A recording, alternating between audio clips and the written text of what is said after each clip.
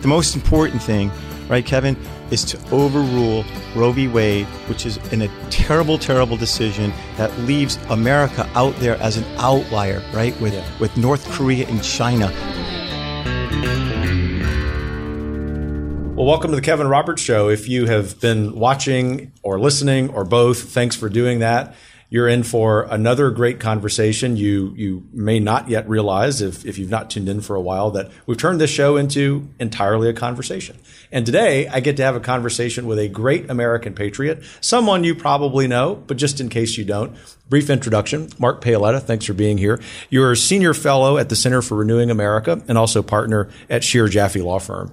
And those of us who have the privilege of doing the people's work here in Washington, D.C., know that you are someone we can count on to always tell the truth, to hit hard when hitting hard is necessary, and to do so while also keeping a smile on your face. So thanks for joining me. Thanks, Kevin. Thanks for having me. Yeah, we're going to cover a lot of ground. In fact, you and I were having so much fun talking about what we were going to talk about. I said, let's stop and just start recording. I get wound up, yeah. No, it's a great compliment. You know, the teacher in me always says, when I see passionate people, even reasonably passionate people on the other side, I've had to deal with apathetic students in classrooms so much that I just love seeing the lack of apathy, you know, the opposite of that, which is passion. I'm not apathetic. I'm glad you haven't. We've got a lot to talk about, so let's cut to the chase. So obviously the news of this era, of this month, is this leak of a draft opinion at the Supreme Court. I'm happy to talk about the leak. I'm far more interested in a couple of things from you. So you know, ground rules, you can talk about whatever you want, but I'm interested in what you think about the potential opinion regarding the Dobbs case. But also, this is very much in line with a lot of the work you've been doing over the years, and that is the attack by the left on institutions, in this case, the Supreme Court. Yeah. I mean, the leak was just atrocious and a great betrayal and despicable, in my view. And I think it's shocking, right? It's never happened before, but it's almost fitting, right, in a way, because the Supreme Court entered these abortion wars in 1973 with an abomination of an opinion, Roe. You know, and as Justice Alito says in this draft opinion, it's the big lie. Yeah. They created this history and tradition, and it's so he goes through, just on the opinion, he goes through why Roe never added up. It was a lie, and it has no place in the Constitution. The Constitution doesn't have anything to say about abortion, and it's returning it to the people for them to decide what to do in each of their states.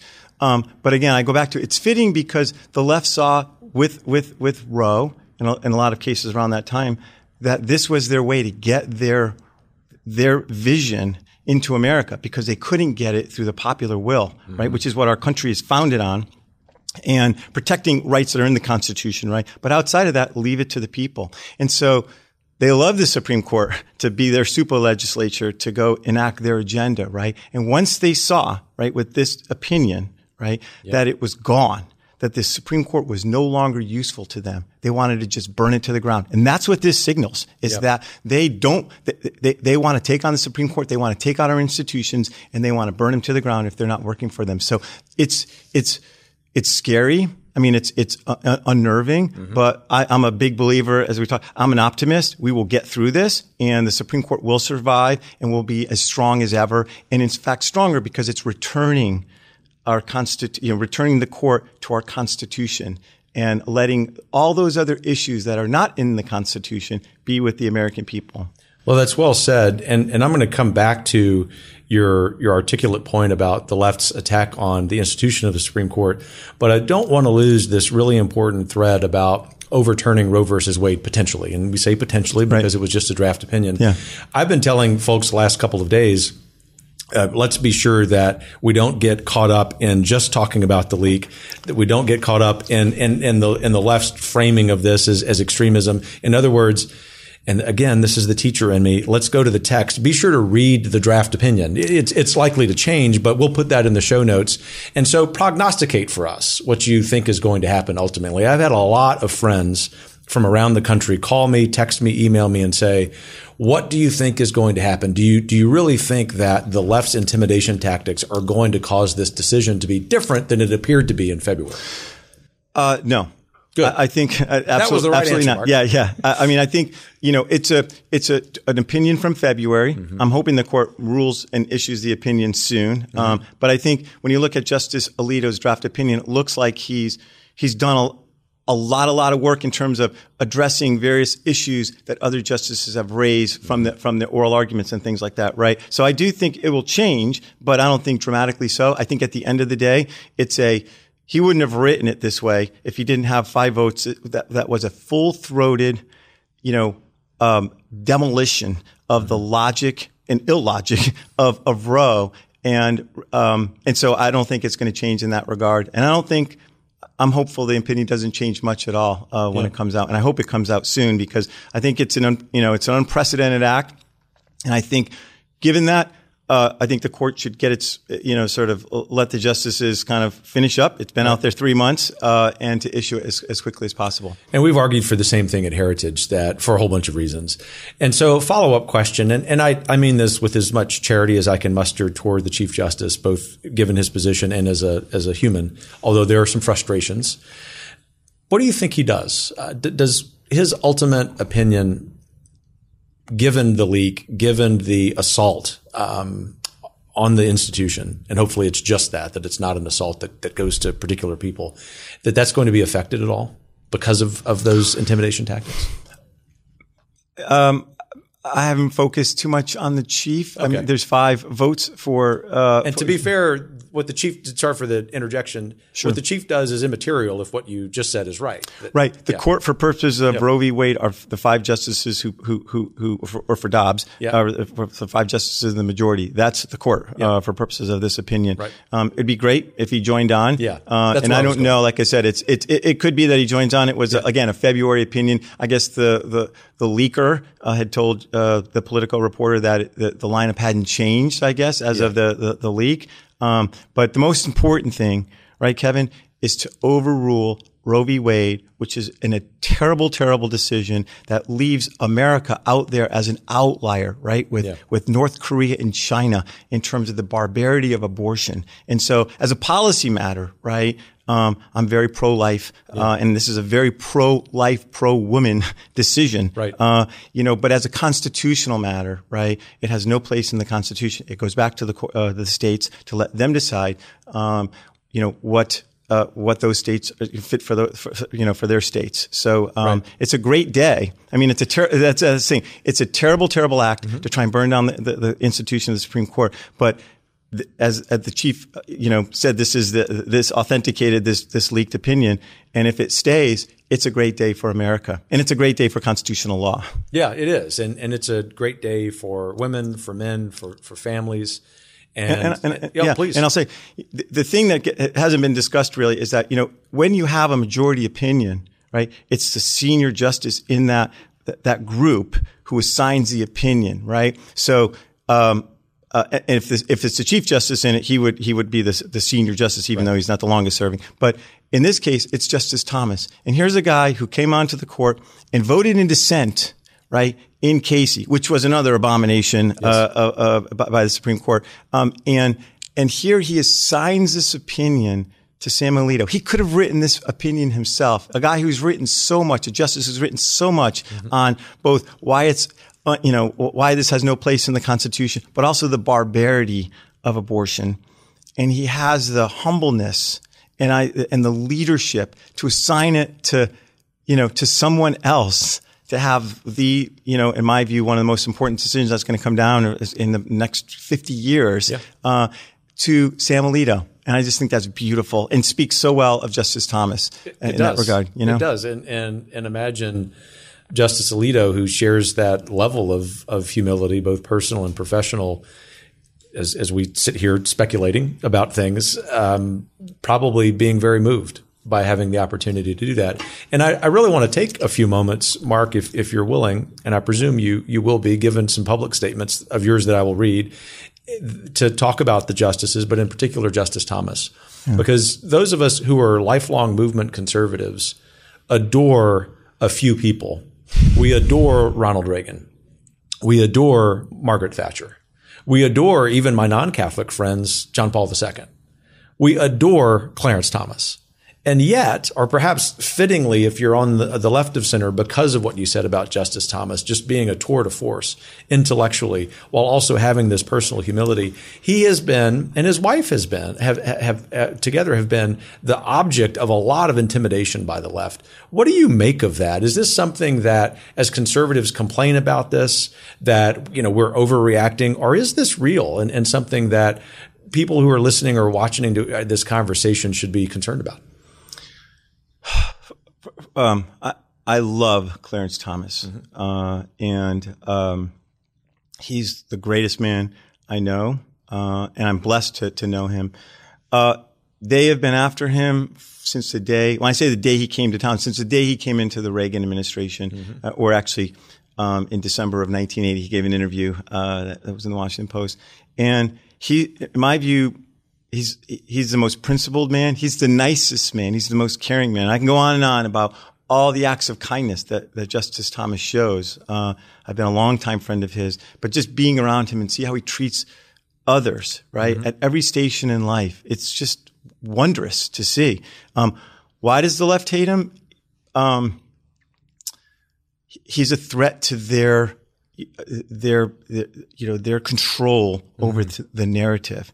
And so they want to attack him and destroy him. And they've been trying to do that for, 40 years since before he went on the court.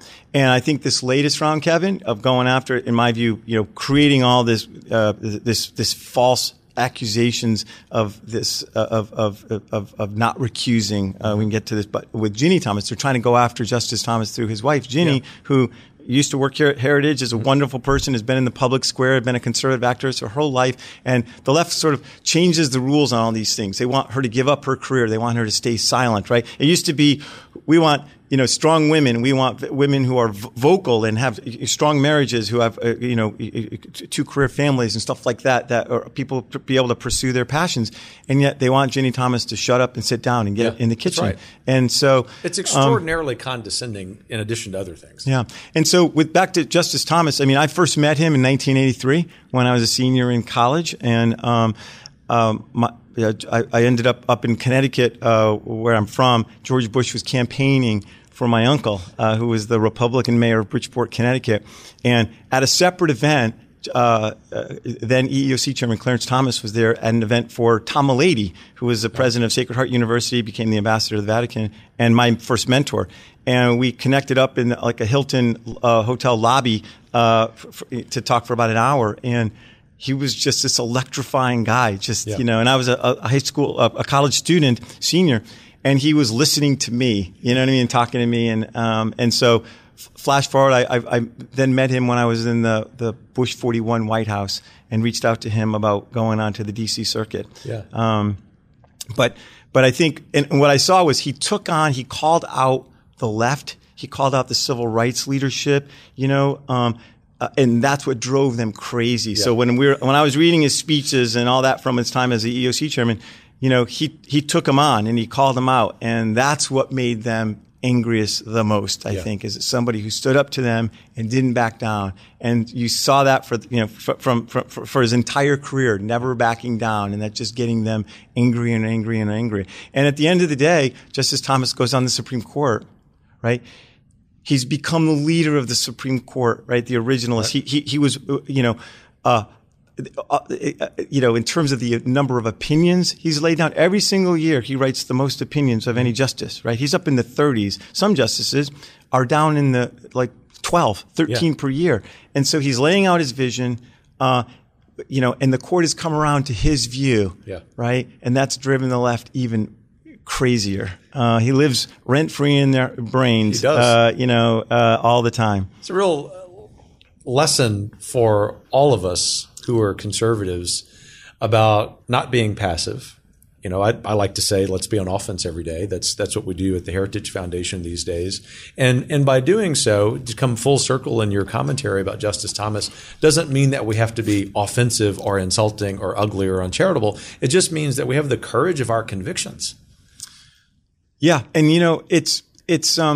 that is, I think, the lesson you take from Justice Thomas is the courage of your convictions. And, he has the litany of humility that hangs in his chambers, right? It's a Catholic prayer that basically Lord, make sure I don't want to be loved or respected or look for those things, right? And that would be my guiding light. Let me do the right thing and do your will. And that's Justice Thomas, right? And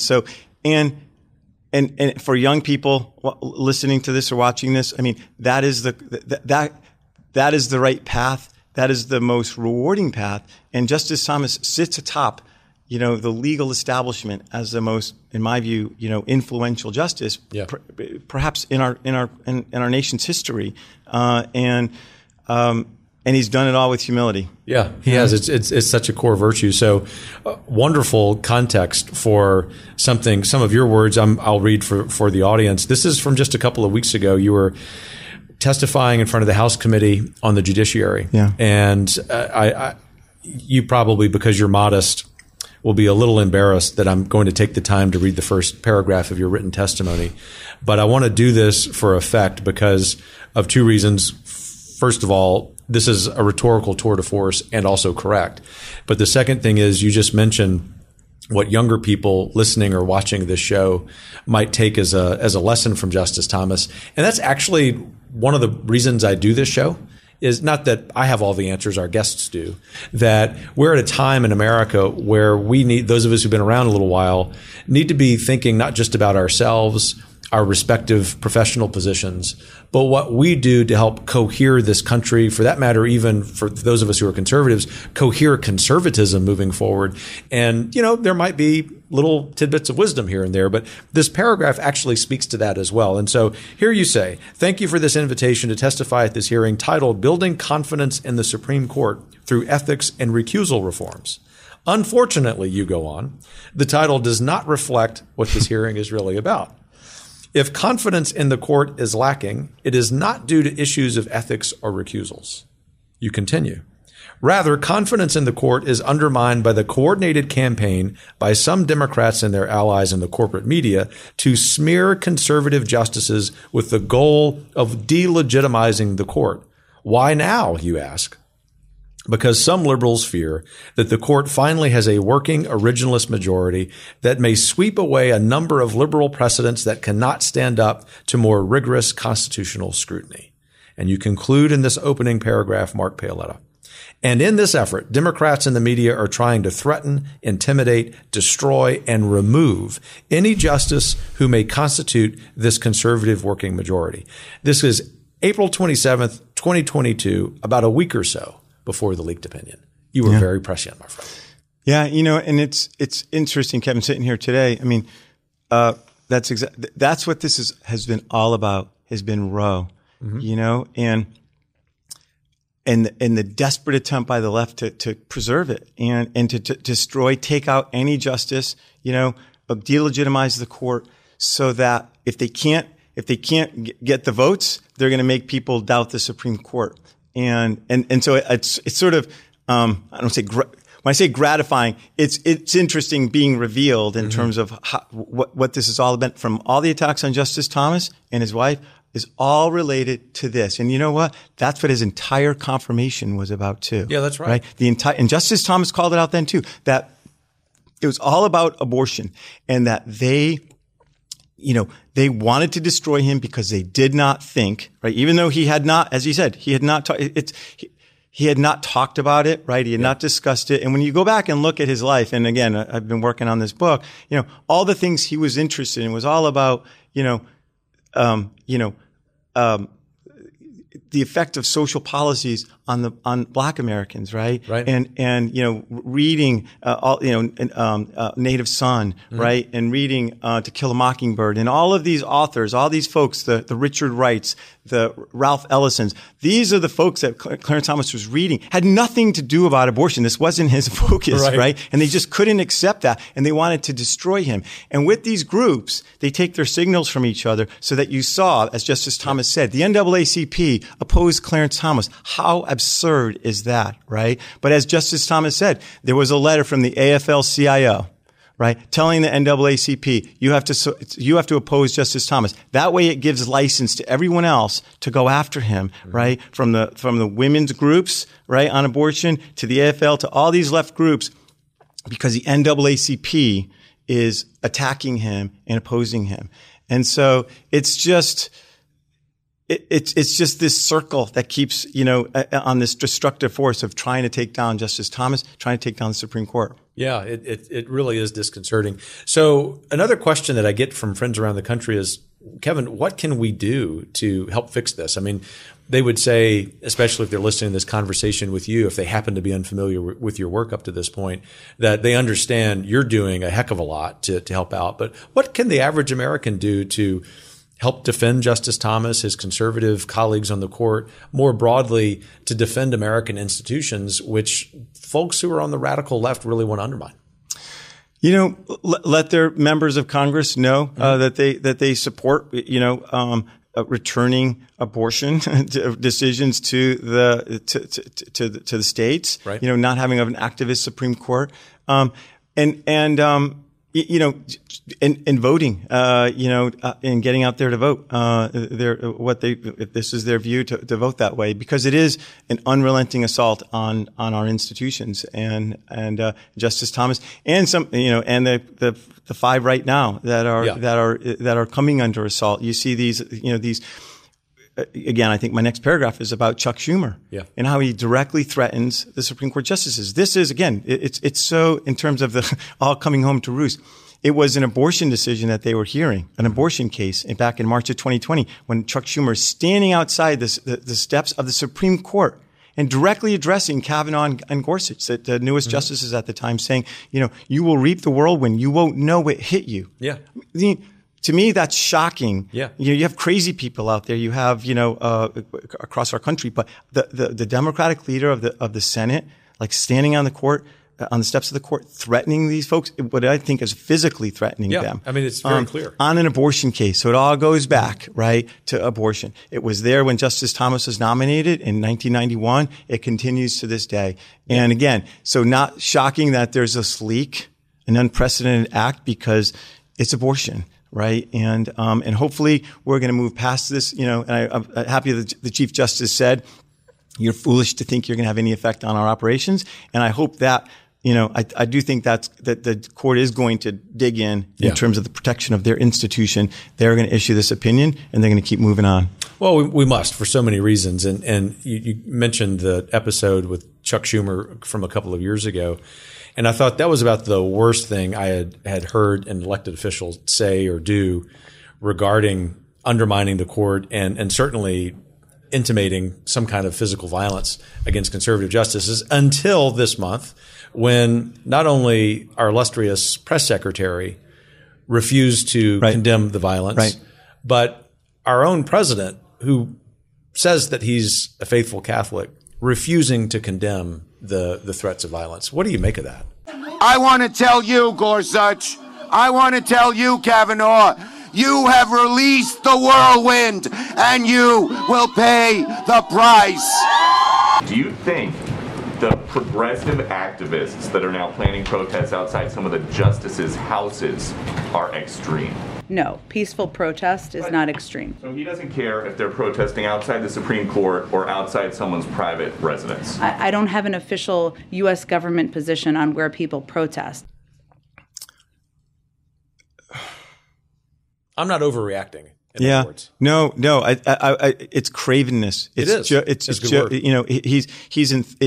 He's completely in the throes of the hard progressive left. Yeah. Right. And so whatever he decided when he was running again, that this was his answer, this was his pathway to victory. It's a pathway to the worst presidency of all time. It's despicable what President Biden is doing right now in terms of not condemning, allowing people to, encouraging people to go to justices' homes. Yeah. I mean, it's dangerous. It is. And it's despicable. But it just shows how he'll never say anything that crosses the left on these issues. Right. And that's, and you saw it going all the way back to he told people he didn't believe Anita Hill at the time, I've written on this extensively. He told Arlen Specter he didn't believe in Anita Hill. He told Orrin Hatch he didn't believe in Anita Hill. I think he told several people he didn't believe in Anita Hill, and yet he let these hearings go on, right, out in public with the most baseless of smears against Justice Thomas. And I set up a website at a certain point because I was so sick of the lies. It's called AnitaHillCase.com. If any of your viewers want to go, AnitaHillCase.com. Yeah,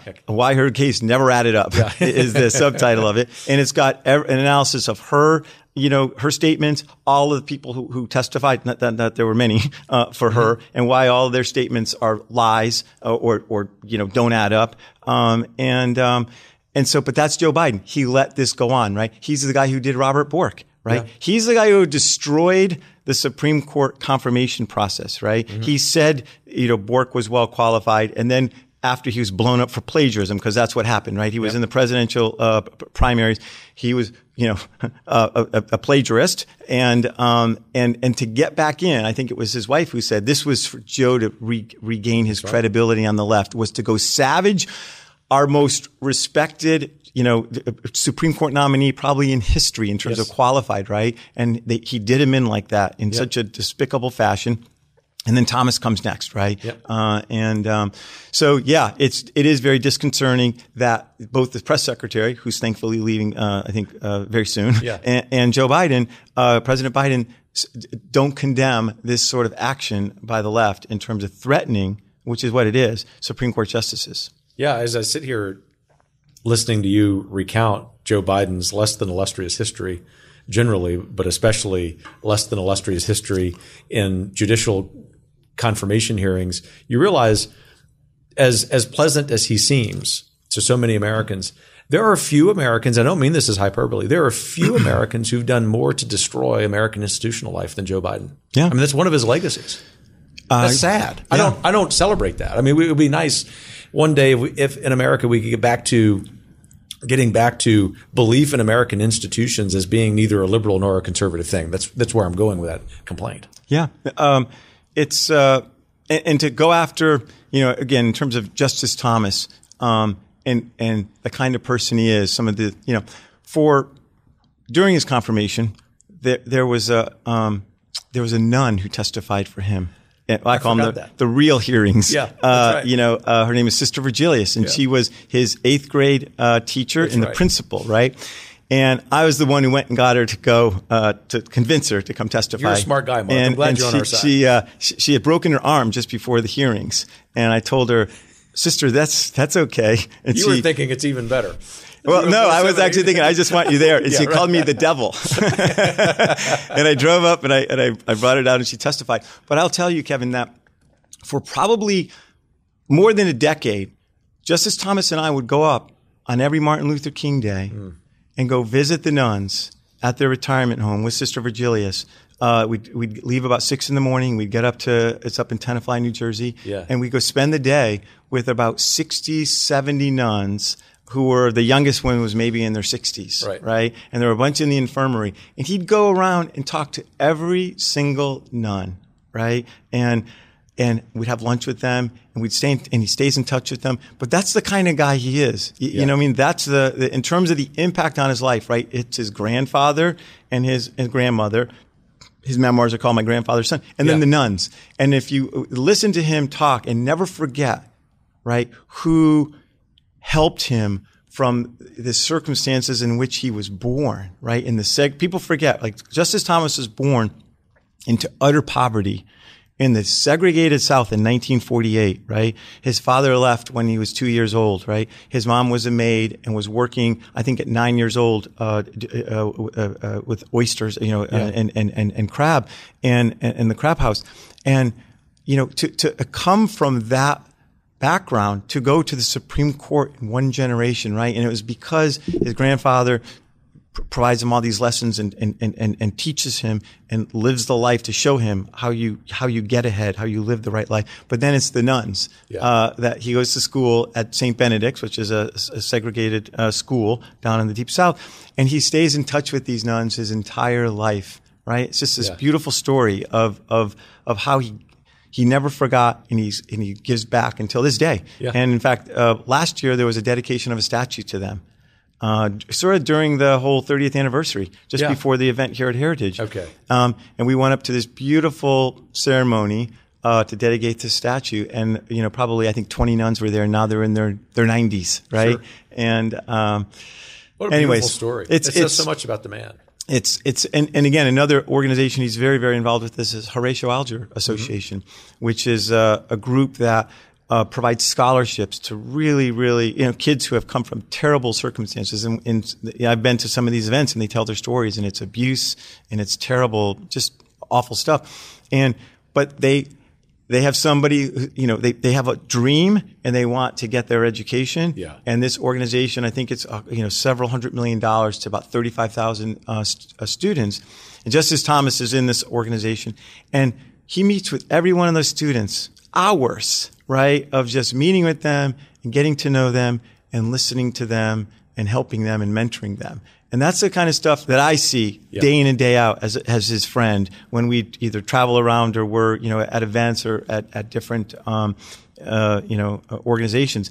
He's the most giving man to anyone in any station of life. Yeah. And they say that, like when you read profiles of Justice Thomas, and they might be trashing him for X, Y, and Z. Everyone says that, from the janitor to a justice, everyone loves Justice Thomas. And you read that, but I'm telling you, that doesn't do sort of justice to like the type of person he is, as he lives his life. That says so much. Thanks for sharing that with us. Yeah. So you've written a book about all of this, and coming out soon. Yes. Titled Created Equal. Give us a preview.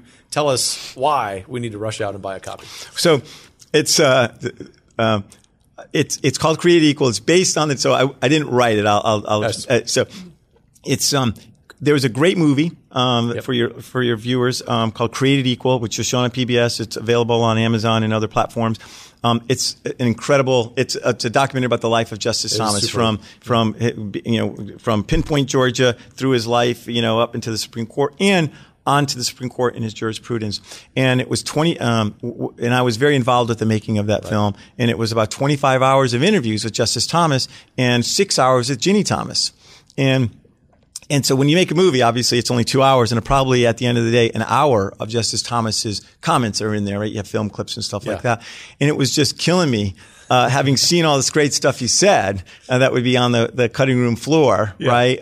Just because it couldn't get into a 2-hour movie, that, I had Michael Pack as the director, and I said, Michael, we should make this into a book.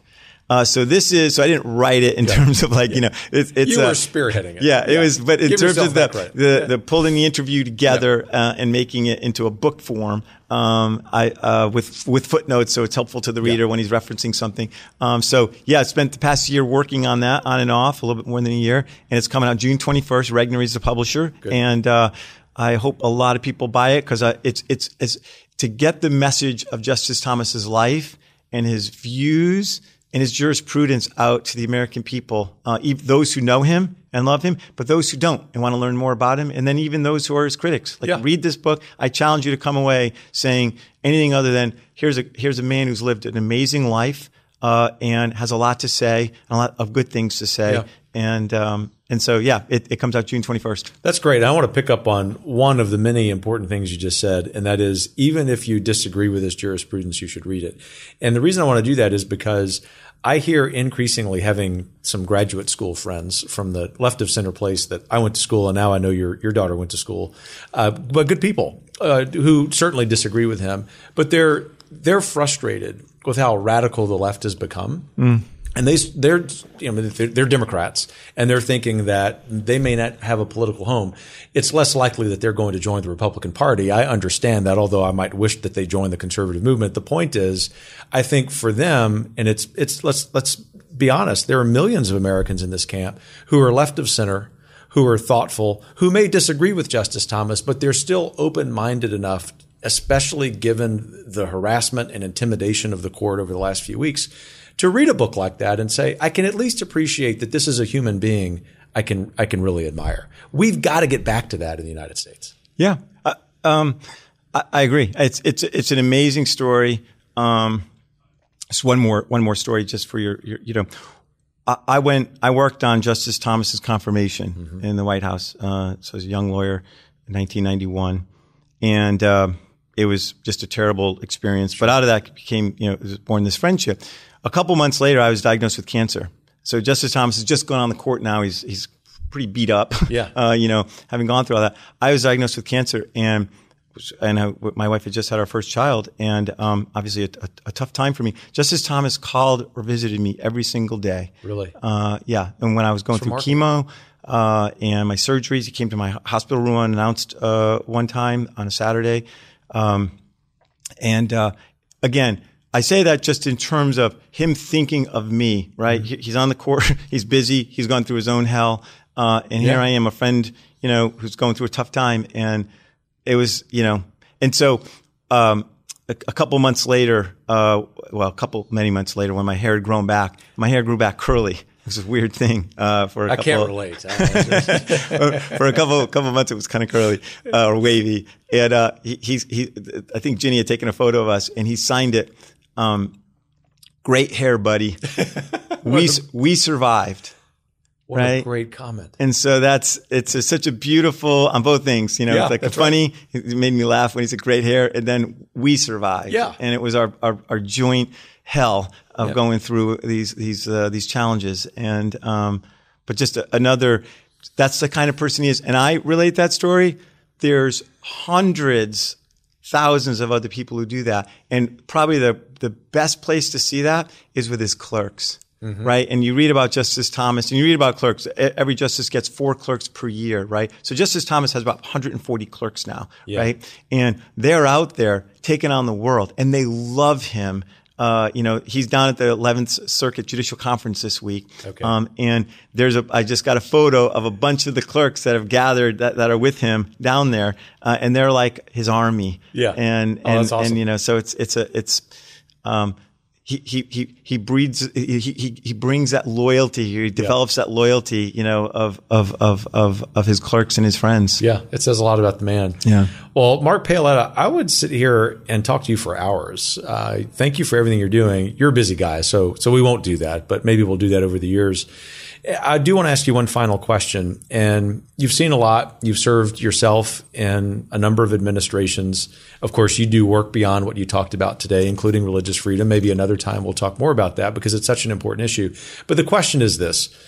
It seems like every month there are more reasons for Americans to feel discouraged and even kind of depressed about the state of our political discourse, about the state of the American ideal. Why, however, in spite of all that, did you wake up this morning optimistic? I'm an optimist. But when you look at the facts, the Supreme Court is overruling Roe v. Wade, which is what we've been working for 50 years. So, we have a court. I'm a big believer. America's best days are ahead of it.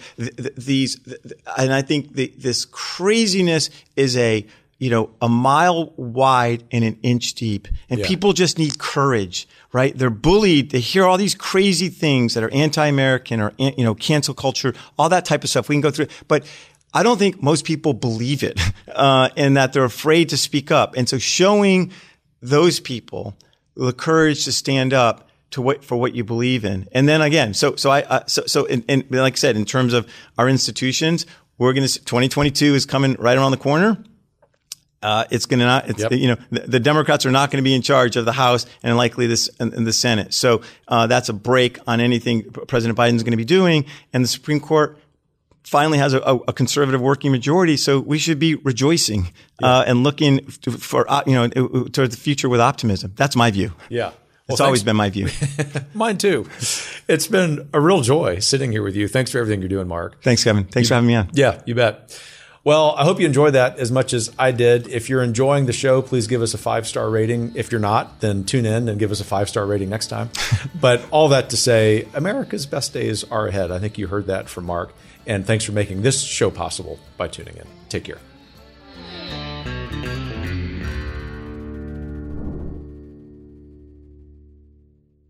The Kevin Roberts Show is produced by the Heritage Foundation in our Clough Family Media Center. New episodes are available every Wednesday on YouTube, Apple Podcasts, Ricochet, or wherever else you watch or listen to podcasts. Please leave us a rating and review, and be sure to share with your friends and family.